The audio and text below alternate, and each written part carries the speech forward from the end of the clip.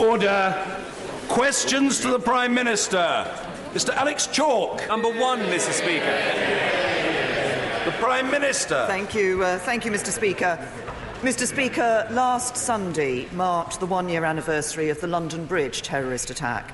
I and others from this House attended the very moving memorial service at Southwark Cathedral, and I'm sure members from all sides of this House will join me again in offering our deepest condolences to friends and families of the victims.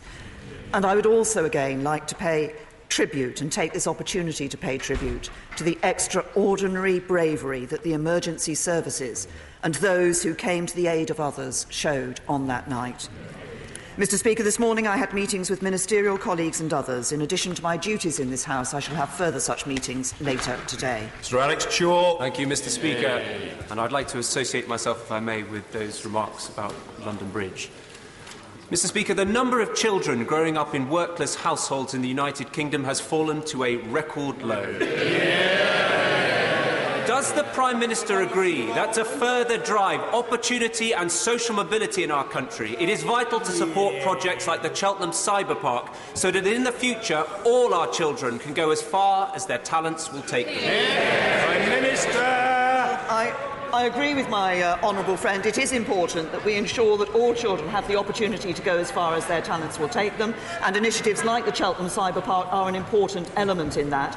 But the wider point he makes is absolutely right. If we are going to ensure that we lift people out of poverty, as we have been doing, then helping them to get into the workplace is the most important thing we can do. And that's why, thanks to this government's economic strategy, we see employment up to another record high and unemployment at a 40-year low. And, as my honourable friend has alluded to, we see 1 million fewer people in absolute poverty since 2010. Jeremy Corbyn.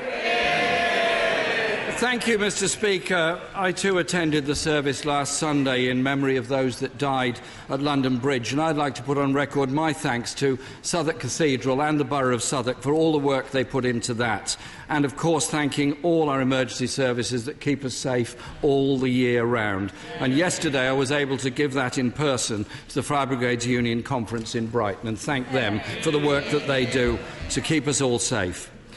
Last month, Mr. Speaker, the Brexit Secretary promised, and I quote, a detailed, ambitious and precise white paper on the government's negotiating position. Will it be published in advance of the EU withdrawal debate next week? Prime Minister. I say to the right honourable gentleman, first of all, that I would also echo the comments he made about the work our emergency services do day in and day out to keep us safe. And I think everybody across this House recognises that, and we are all grateful to them for the dedication that they show. Yes, my right honourable friend, the Brexit Secretary, and I agree that we want to publish a white paper that goes beyond the speeches, that goes beyond the speeches and the papers that have been given and published so far, that does go into more details, and that ensures that when we publish that white paper, we are able to negotiate with our European Union and European Commission colleagues on the basis that this is an ambitious offer from the United Kingdom for an ambitious trade deal and security partnership in the future. Jeremy Corbyn. Well, the question was a very simple one, actually. It was when will this white paper be published? Because next week we'll be debating the most important piece of legislation for a very long time, and we still have not seen the government's negotiating position. So can the Prime Minister at least assure the House that not only will the white paper be published ahead of the crucial June EU summit, but also there will be an opportunity to debate it in this House ahead of the summit? The right Minister talks about the vote that is going to take place in this House next week in the EU withdrawal bill. And indeed, those votes will be important. They will be important to show our commitment to do what the British people have asked us to do, which is to leave the European Union. And if he's talking about clarity and ahead of those votes, perhaps the right honourable gentleman would take this opportunity of doing what he refused to do when I asked him last time in Prime Minister's questions, which is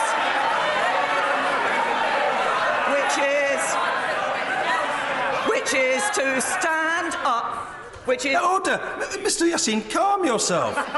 You're normally a model of calm and repose. Relax, there's a long way to go. Prime Minister. Thank you, Mr Speaker. Perhaps the right honourable gentleman would like to take the opportunity of doing what he refused to do 2 or 3 weeks ago in this chamber, which is to stand up and rule out a second referendum. Jeremy Corbyn! Mr Speaker, the last time I looked at the order paper, it said Prime Minister's question time. And we were told, Mr Speaker, 3 weeks ago, to a great deal of fanfare, that this document, this white paper, would set out the government's ambition for the UK's future relationship with the EU and their vision for a future role in the world. It's nowhere to be seen. No answer is there as to when it will be published. 4 weeks ago, the Prime Minister did confirm that the Cabinet was looking at 2 options for a future customs arrangement with the EU, a customs partnership model and a maximum facilitation option. Can the Prime Minister now tell us which of her subcommittees has met, what decisions they've made, when they're going to report to the Cabinet, and will we be told about it? Prime Minister! Can I say to the right honourable gentleman that we have already set out our ambition for our future relationship with the European Union, but crucially, what we are doing as a government is delivering on the vote of the British people, which is to leave the European Union. And I know that the right honourable gentleman... I didn't ask him a question. I simply suggested that he could stand up and say what the Labour Party policy was on a second referendum.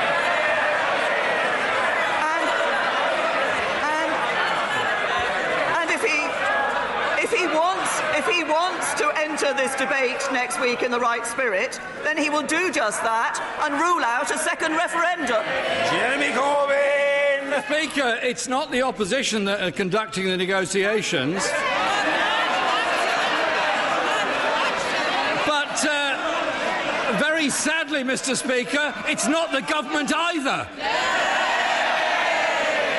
Last week, the Brexit Secretary put forward yet another new plan, including a 10-mile buffer zone in Northern Ireland. Is that now the government's option? Prime Minister! To the right honourable gentleman. We are looking at a number of... we're looking at the 2 options for the customs model. Both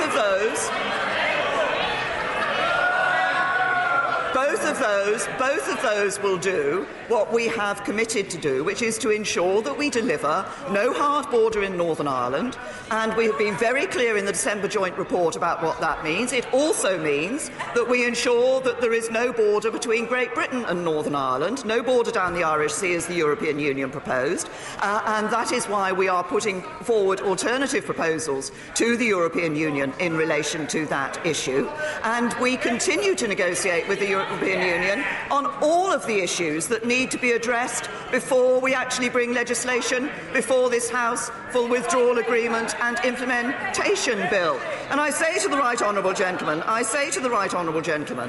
that when we look at what is going to the important debate that will take place in this House next week, because it is an important debate that will show the sincerity of this House to deliver on the vote of the British people to leave the European Union. Jeremy Corbyn! Mr Speaker, we've had no answer on the white paper, and I don't think we've had an answer on the buffer zone, but I could say the one thing the buffer zone proposal has achieved is bringing just about everybody in Northern Ireland and the Republic of Ireland together, and it was described by the Irish Chamber of Commerce, who said the idea is bonkers. So can the Prime Minister confirm that it remains her plan to leave the European Union in March 2019 and complete the transition by December 2020? Prime Minister? Yes. Jeremy Corbyn!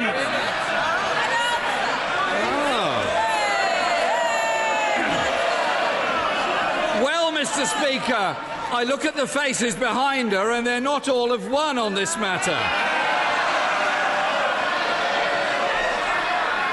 The right honourable member for Ashford doesn't share her certainty. He said there will be a transition period that will follow her implementation period. Mr. Speaker, when it comes to Brexit, this government has delivered more delays and more cancellations than Northern Rail.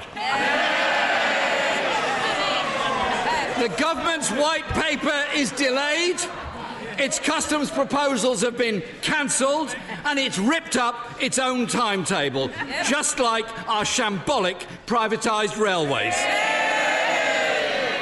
This government's incompetence threatens our economy, businesses, jobs and our communities. So my question to the Prime Minister is this: which will last longer, the Northern Rail franchise or her premiership? To the right honourable gentleman that if he's not willing to stand up in this House and talk about the Labour Party policy on Europe, we actually learned a little today from the shadow Brexit secretary about the Labour Party's policy on Europe, where he made clear that it was a pretence. And I quote, a pretence that somehow everybody in the Labour Party is in the same place on this. So now we know what the right honourable gentleman is. Labour voted for a referendum. They voted to trigger Article 50. And since then, they have tried to frustrate the Brexit process at every stage. Their MEPs voted against moving on to negotiate the trade discussions. They voted against the withdrawal bill. Today we saw again they are refusing to rule out a second referendum. The British people voted to leave the European Union, and it is this government that is delivering on the vote of the British people. Eddie Hughes. Thank you, Mr. Speaker. Mr. Speaker, I know you're keen to learn more about blockchain, so I've written a paper on it for the think tank Freer to help inform the people of Blockswitch about the possible benefits of this technology. With some countries saving up to 2% of GDP by deploying this technology, will the Prime Minister commit to harnessing this to ensure the UK remains at the forefront of this technology as we forge a greater global Britain? Prime Minister! Can I thank my honourable friend for the work that he's done on distributed ledger technology, as I think we should call it. But we are committed to supporting development and uptake of emerging digital technologies in the UK, such as AI and DLT. The government's invested around £10 million through Innovate UK and our research councils. The Treasury and the Bank of England are working on cryptocurrencies and looking at these issues in a working group together. And we're deploying the technology he's referred to help government discharge our duties more effectively, and many departments are already developing DLT proofs of concept. But I thank my honourable friend for the work that he has done, and he might like to distribute the article and the work that he's done to all members of this House. Mr. Ian Blackford. Thank you, Mr. Speaker. Supermarkets running out of food within days. Hospitals running out of medicines within a fortnight. Petrol reserves dwindling after just 2 weeks. These are the concerns of UK government officials. And now Order, there is excessive noise in the chamber. Mr. Wishart, you're a very distinguished fellow, but you're not conducting an orchestra, and your services in that regard are not required, at any rate not on this occasion. Mr. Blackford's question must be heard, and however long it takes, it will be heard. Mr. Ian Blackford. Thank you, Mr. Speaker. These are the concerns of UK government officials. And now the Dutch government are telling Dutch businesses not to risk buying UK products. Does the Prime Minister understand the catastrophic negotiating position she has cornered herself into? Prime Minister. What we have already set out is our ambition for that trade deal with the European Union in the future. But he refers to the wishes and desires of the Scottish. He talks about supermarkets in Scotland and supermarkets across the rest of the UK. Of course, he might pay attention to the supermarket chains in Scotland, who said that one of the most important things for Scotland is to remain part of the United Kingdom. Ian Blackford. I mean, quite simply, the Prime Minister didn't listen to the question because it's about the fears which are being raised by her own officials to the consequences of Brexit. For this government in the negotiations, jobs have been an afterthought. The Irish border has been an afterthought. The economy at all costs has been an afterthought. While the Leader of the Opposition is playing games, the question he should have asked today is, will the Prime Minister stop her charade and vote for the Lord's amendments next week for membership of the EEA and the Customs Union, protecting jobs and prosperity? Prime Minister! Can I say to the right honourable gentleman, jobs are absolutely at the forefront of what we're considering in terms of our future trade partnership. That's why we are as ambitious as we are for the possibilities of that economic partnership in the future. And he talks about the Northern Ireland border. The Leader of the Opposition complains that we're giving too much attention to getting the answer right for the Northern Ireland border. And the Leader of the Scottish Nationalists says that we're using it as an afterthought. We are committed to ensuring that there is no hard border between Northern Ireland and Ireland. We also want to ensure as frictionless trade as possible with the European Union, and that we are able to operate our independent trade policy. All of those are about ensuring that we protect jobs here in the United Kingdom. Chris Skidmore.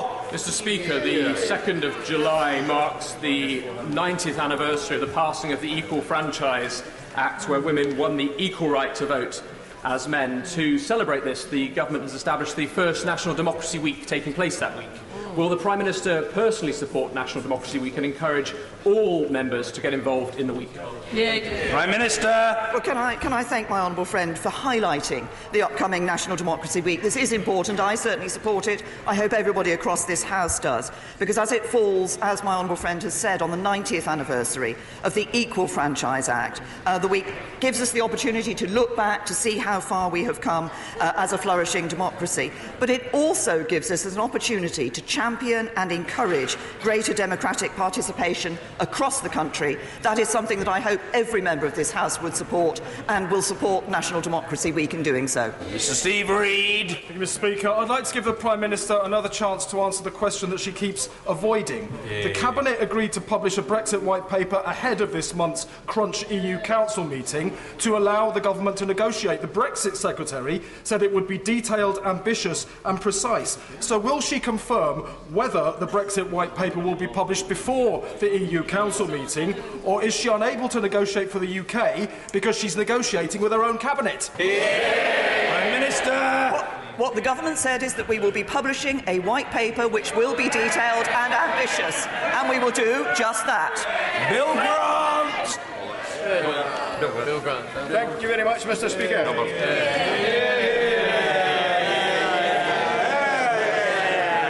In the light of the publication of the SNP's latest independence blueprint, does the Prime Minister agree with the vast majority of Scots that this is not the time to drag us back to another decisive referendum on independence? Prime Minister! Can I say to my honourable friend, the people of Scotland voted. They voted in what was a legal, a fair referendum to remain part of the United Kingdom.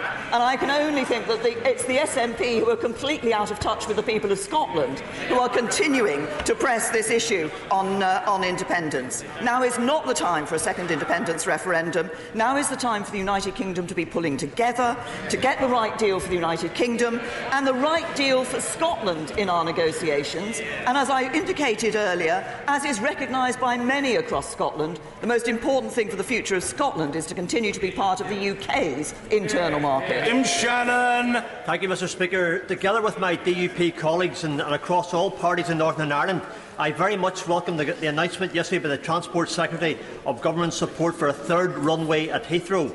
In order to secure additional jobs for the United Kingdom of Great Britain and Northern Ireland, business growth and to realise tourism potential, can I ask the Prime Minister to ensure that there is no undue delay in scheduling a vote on this very important matter? Yes. Well, Prime Minister. Can I first of all thank the honourable gentleman for the words of support that he's given for the third runway at Heathrow, and can I say to him that we will ensure that this vote is brought to this House in a timely fashion. There is a requirement for it to be brought within a certain period of time, and we will ensure that that happens. This is an opportunity to increase job opportunities. It's also an opportunity to increase connectivity with other parts of the United Kingdom, which in itself will be of benefit to jobs in other parts of the UK. Stephen Metcalfe. Thank you, Mr. Speaker. As my right honourable friend is aware, this government is investing more in national infrastructure than any previous government, from HS2 to the new Lower Thames crossing. However, we must never forget the personal sacrifice people are asked to make to allow these projects to progress. Will my right honourable friend therefore remind the various government agencies involved that they have a duty of care to our constituents and that they should ensure that no one is materially disadvantaged or physically harmed in the name of investment? Minister. I say to my honourable friend, he makes two important points. The first is the importance and the significance of the investment that is being put into infrastructure across the country, and the second is that, of course, as we do that, we must make sure, when we're putting these large infrastructure projects into place, that they're planned in consultation with and with sympathy towards local communities. And, of course, as we see with the proposals for Heathrow, for example, that does come with a significant compensation package for those people who will be personally affected. Melanie, on. Thank you, Mr. Speaker. Grimsby Hospital has been forced to spend £50,000 a month not on patient care but on fees for doctors' visas. 85% of those have been rejected because of restrictions that the Prime Minister imposed as Home Secretary, preventing my local NHS from recruiting the doctors my constituents need. It's a waste of taxpayers' money. It's hitting patient care. When will she exempt NHS staff from the cap? Prime Minister. As I've said before in this House, we are aware of the issue that has been raised about We have already taken action in relation to nurses. We are looking at the most recent figures and considering what action should be taken. Michelle Donnellan. Thank you. Some taxpayer-funded jobs in the UK are paid disproportionate amounts in relation to the roles done. Some town council clerks earn up to £90,000 a year. Chief executives of councils earn up to £250,000 a year, and we still have too many managers in the NHS earning up to £200,000 a year. Does the Prime Minister agree with me that it's important that we always ensure taxpayers' money is spent responsibly, and that this money would be better off spent on our nurses, our police officers, our firefighters and our frontline services? Well, I'm sure my honourable friend understands and recognises that alongside other terms and conditions, pay is a matter for authorities to manage as individual employers. Of course, since 2010, the Government has put in place a number of measures to increase accountability and transparency on senior pay. The Accounts and Audit Regulations 2015 and Transparency Code 2015 require authorities to publish details of senior salaries for staff earning £50,000 or more, which is why we're now able to see the sums that are being earned. And we're also legislating on measures on another issue that has been of concern, I know, to members in this House, on capping payoffs at £95,000 and clawing back redundancy payments should a worker return to the public sector within 12 months of their exit, making sure that taxpayers' money is spent responsibly. Lloyd Russell Moyle. Thank you, Mr. Speaker. Last year, a quarter of young people thought about suicide. 1 in 9 attempted suicide. Young people are 3 times more likely to be lonely than older people. Knife crime is up, gang crime is up, and there are less opportunities for young people than ever before. 68% of our youth services have been cut since 2010, with young people nowhere to go, nothing to do and no one to speak to. Is it now time for a statutory youth service? Will the Prime Minister support my 10-minute rule bill after PMQs?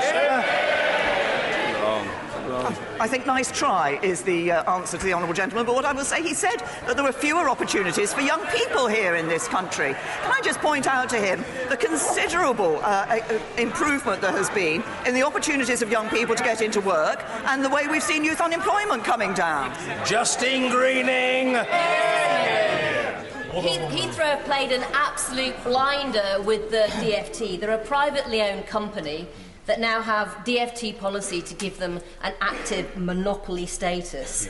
Better still for them, they've somehow managed to get a poison pill agreed by the DfT, clause agreed by the DfT, that means the taxpayer has to cover all their costs if things go wrong. Isn't this the worst kind of nationalisation? The public sector and taxpayers owning all of the Heathrow downsides and risks, but the private sector owning all of the upside and financial returns. Prime Minister. Can I say to my right honourable friend, Yesterday's decision to support Heathrow's expansion, I think, demonstrates this government's commitment to delivering the jobs and major infrastructure that this country needs to thrive. But the airport expansion will be fully financed by the private sector. The statement of principles is clear that it does not give Heathrow Airport Limited the right to claim any costs or losses from government should their scheme not proceed. Martin Day. Thank you. Beige announced limits to the renewable heat incentive for large projects, which places in jeopardy delivery of landmark renewable energy projects in strategically important industrial areas such as Grangemouth in my constituency, where the limit is inconsequential relative to the amount of heat energy required. Therefore, what actions will the Prime Minister take to ensure the future of the Grangemouth renewable energy project? Prime Minister. The Honourable Gentleman, he's raised a specific issue about the Grangemouth renewable energy project. My right honourable friend, the Secretary of State for Scotland, will be happy to meet with him and discuss that issue with him. Mr Henry Smith. Thank you, Mr Speaker. A majority of my Crawley constituents want to see their trains arrive without delay, and a majority of my Crawley constituents want to see Brexit arrive without delay. Please, can we have delivery? Prime Minister. Can I say to my honourable friend that we, of course, are taking action in relation to the issues on the railways to ensure that we do see the trains being able to arrive without delay, and we will be leaving the European Union on the 29th of March 2019, and the implementation period will last to the end of December 2020. That is our commitment, and that is what is going to happen. Sweeney. My constituent Georgie is 10 years old. He was tragically orphaned in February. He has lived in Glasgow since he was 3 years old. His only language is English, and he speaks it with the same accent as I do. Yet he now faces being deported to Georgia, his late mother's country of birth, becoming another statistic that suffers at the hands of this Prime Minister's hostile environment policy. Will the Prime Minister promise today that Georgie will not, under any circumstances, be torn from his school friends in Glasgow and sent to a country that is entirely foreign to him? The gentleman has raised a very specific individual case. It is right that that individual case be looked at properly, and that is what I will ask the Home Office to do. Adam Afria. Thank you, Mr Speaker. I think members across the House will recognise the role that animals play during the course of war, both in their sacrifice but also their support. I'd like to thank the Prime Minister for meeting with the Warhorse Memorial Group from Windsor. The unveiling will take place this Saturday, and I'm very proud of the work they've done. Does the Prime Minister agree with me that the recognition of the role of animals in war is something which can unite the Commonwealth and the entire world with us? Prime Minister. My honourable friend, that I absolutely agree with him, and I have been pleased to see the model, the maquette of the Warhorse Memorial, which is going to be unveiled in his constituency this weekend. And I'm pleased to say that that model is actually now in Downing Street. So we have recognised the importance that animals played in warfare, and I'm sure that the memorial, when it goes up in his constituency, will also remind many more people that we should never forget of the part that animals played. Thelma Walker. Thank you, Mr Speaker. I'm sure the Prime Minister will join me in congratulating my honourable friends on this side of the House celebrating the first anniversary of our election this week. Prime Minister, in December, the 4 remaining members of the Social Mobility Commission resigned, with the chair citing the government's inability to devote the necessary energy and focus to the social mobility agenda. Does the fact that several key roles on the Commission were left unfilled for almost 2 years reflect this government's lack of commitment to achieving not just social mobility for the few, but true social justice for the many? Prime Minister.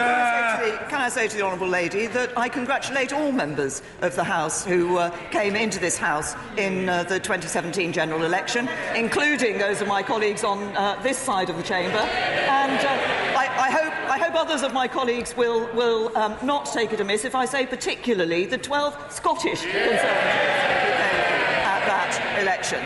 Can I say to the Honourable Lady, in relation to the issue of social mobility, this is something that this government does indeed take very seriously. We take it seriously through the policies that we're implementing to help to ensure that our young people get the skills that they need, as my honourable friend from Cheltenham was talking about in the first question, to ensure that they can take the jobs of the future. I want a country where how far somebody gets on is not a reflection of their background or where they come from, but is a reflection of their abilities and their willingness to work hard. Mrs Theresa Villiers. Can I urge the Prime Minister to do everything she can to ensure that Network Rail and GTR get a grip and bring to an end appalling delays suffered by my constituents on the Great Northern Line? Minister. Can I say to my right honourable friend that I absolutely recognise the problem that passengers have faced. And it is the passengers have been let down, delays that passengers have been experiencing are unacceptable, and we need to ensure, and that's why we need to take immediate action, and that's what the Department of Transport is doing. Jay Platt. Thank you, Mr Speaker. ADHD is a condition that affects every part of an individual's life, from education and employment to relationships and social lives. And through the work of the APPG on ADHD, which I chair, we know that current diagnosis and treatment process is not fit for purpose.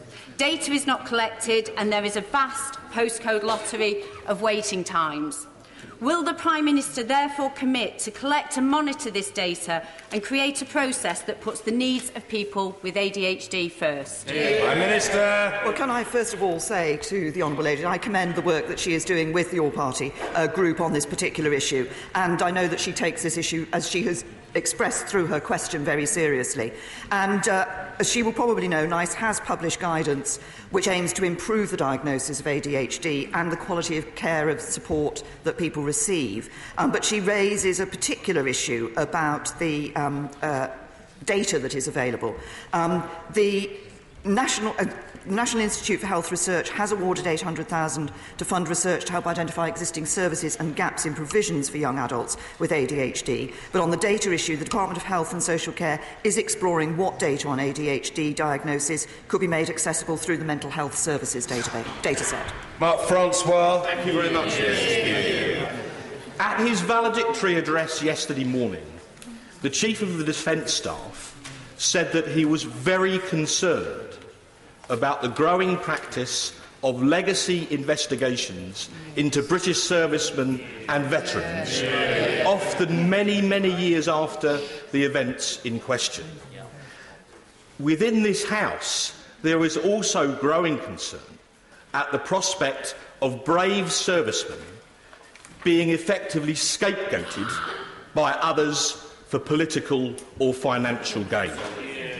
We call our servicemen and women heroes. We should treat them accordingly. So would the Prime Minister be prepared to at least entertain some investigation into the concept of a statute of limitations in order to protect those who have served on the front line and also those who will follow them in the future? Prime Minister. To my honourable friend, as he said in his question, we don't just call our servicemen and women heroes, they are heroes. They are incredibly brave. They put themselves on the front line for our safety. And we owe a vast debt of gratitude to our servicemen and women who have shown such heroism and bravery over the years. What we do want to ensure is that we don't see our servicemen and women, and indeed in relation to legacy issues in Northern Ireland police officers, being the sole subject of investigations, which is what is happening at the moment. I want to ensure that terrorists are investigated for past crimes as well.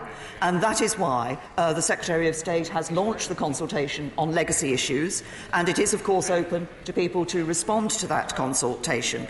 But I think we should recognise the importance of ensuring that these matters are dealt with fairly and proportionately. And I want to ensure that a focus is put and that the investigation is possible for the terrorists, and not just as we see today, servicemen and women and police officers being under investigation and the terrorists not being investigated. Christian Matheson. Thank you, Mr. Speaker. Can the Prime Minister tell the House Has her hostile environment immigration policy been a success or a failure? Prime Minister. What can I say to the honourable gentleman? It is absolutely right that as a government over the years since 2010, we have taken action against illegal immigration. And I am pleased to say that we have been removing illegal immigrants from this country. And yes, we have tightened the conditions to ensure that we can take action against illegal immigrants. What is important is that we ensure that people who are here legally are not caught up in those actions for those who are here illegally. But I hope that the Labour Party will understand and recognise and support the need, which sadly from one or two comments from the Labour Party front bench suggests they don't, that when people are here illegally, we should be taking action against them. Chris Davis. Thank you, Mr. Speaker. The biggest challenge between the Commons and the Lords takes place next week. Yes, I'm referring to the Lords versus Commons pigeon race. This has been revived after a gap of 90 years and takes place at Bletchley Park next Wednesday. Each member of both houses have been asked to sponsor a pigeon, and the money will go to combat stress, that excellent charity. So would my right honourable friend join me in not only wishing this revived great event success, but also sponsoring a pigeon? Prime Minister. Yes, can I say to my honourable friend, I'd be happy to do so. And while there was a little bit of laughter when he asked his question about this pigeon race, actually it is an extremely good cause. It is raising money for combat stress. We've just made the point about the bravery of our servicemen and women. We should support them in every way we can, and I'm happy to sponsor a pigeon, and I would encourage every member of this House to do so as well. Yeah. Liz Saville-Roberts. The Brexit vote means families are already £900 a year worse off, while both Tories and Labour peddle the fiction of single market rewards without responsibility. I ask the Prime Minister and her honourable friends in the opposition, how much poorer will families become as they indulge in fantasy politics? Prime Minister.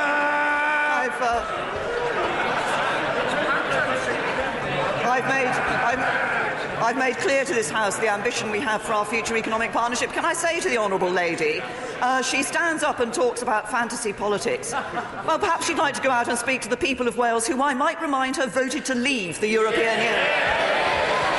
David Duquette. Thank you, Mr. Speaker. Does my right honourable friend share my disappointment and astonishment that Labour and SNP MEPs last week ignored the interests of British fishermen when they voted to back the European Parliament in their attempts, it's true, to keep the UK inside the common fisheries policy? And will she confirm today that she still intends for the UK to become a fully independent coastal state?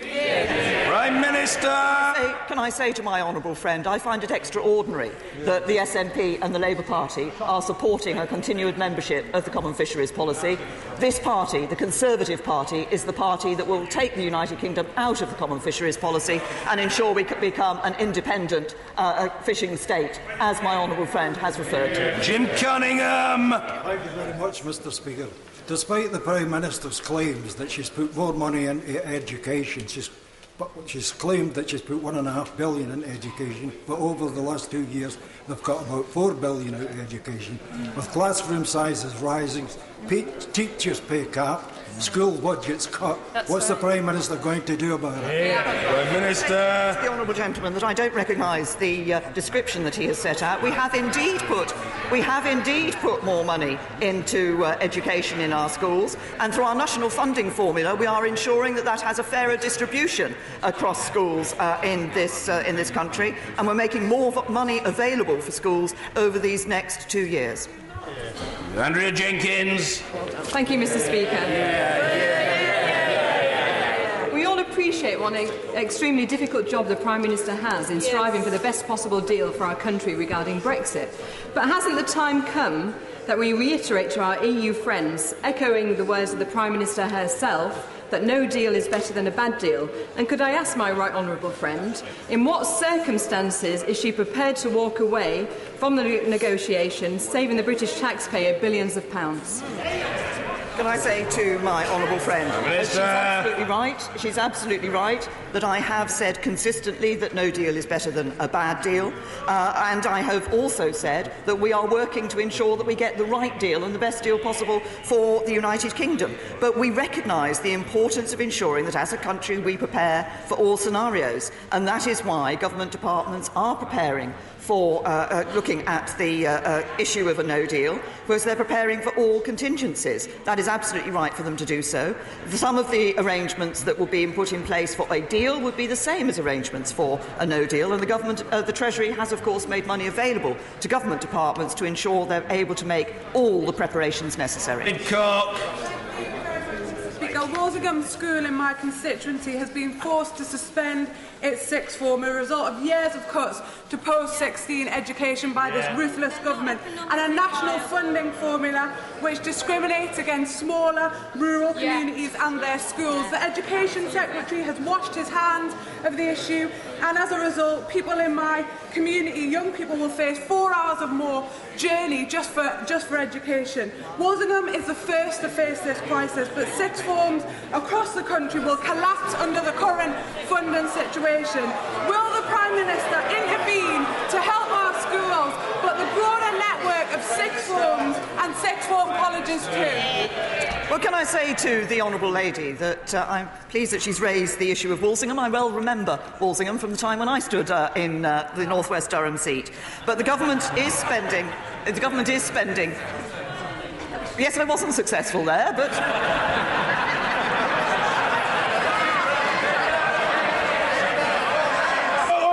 I hope he's not being suggested that that is some sort of savage personal indictment of the Prime Minister. Surely not. It probably wasn't very propitious territory at the time. The Prime Minister.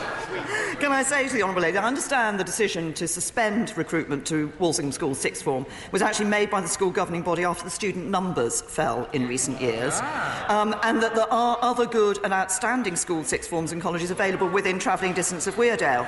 Some young people already are choosing to access those rather than the local school sixth form. But the local authority is looking at the question of future travel arrangements. That is a responsibility that they have in relation to post-16 transport, and our new national funding formula for pre-16 school funding will indeed help to safeguard rural schools and by ensuring that we do have a more appropriate funding formula across the country, and there's a lump sum in respect of every school and additional support for small rural schools. Thank you very much, Mr. Speaker. Will the Prime Minister join me in congratulating 4 schools in Redditch, Inkbarrow First School, Woodfield Academy, Crabs Cross and Ridgeway, who have received nearly £1 million to improve their buildings, helping our young people get a great start in life?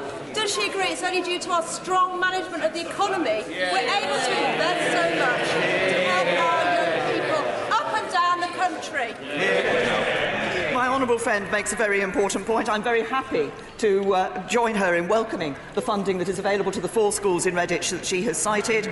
This is only possible because we are able to put more money into our schools and education, precisely because we are managing a strong economy and a balanced approach to our economy that makes sure that that money is available, as opposed to a Labour Party that in government would borrow more, spend more, tax more, and lead this country on to brink of bankruptcy.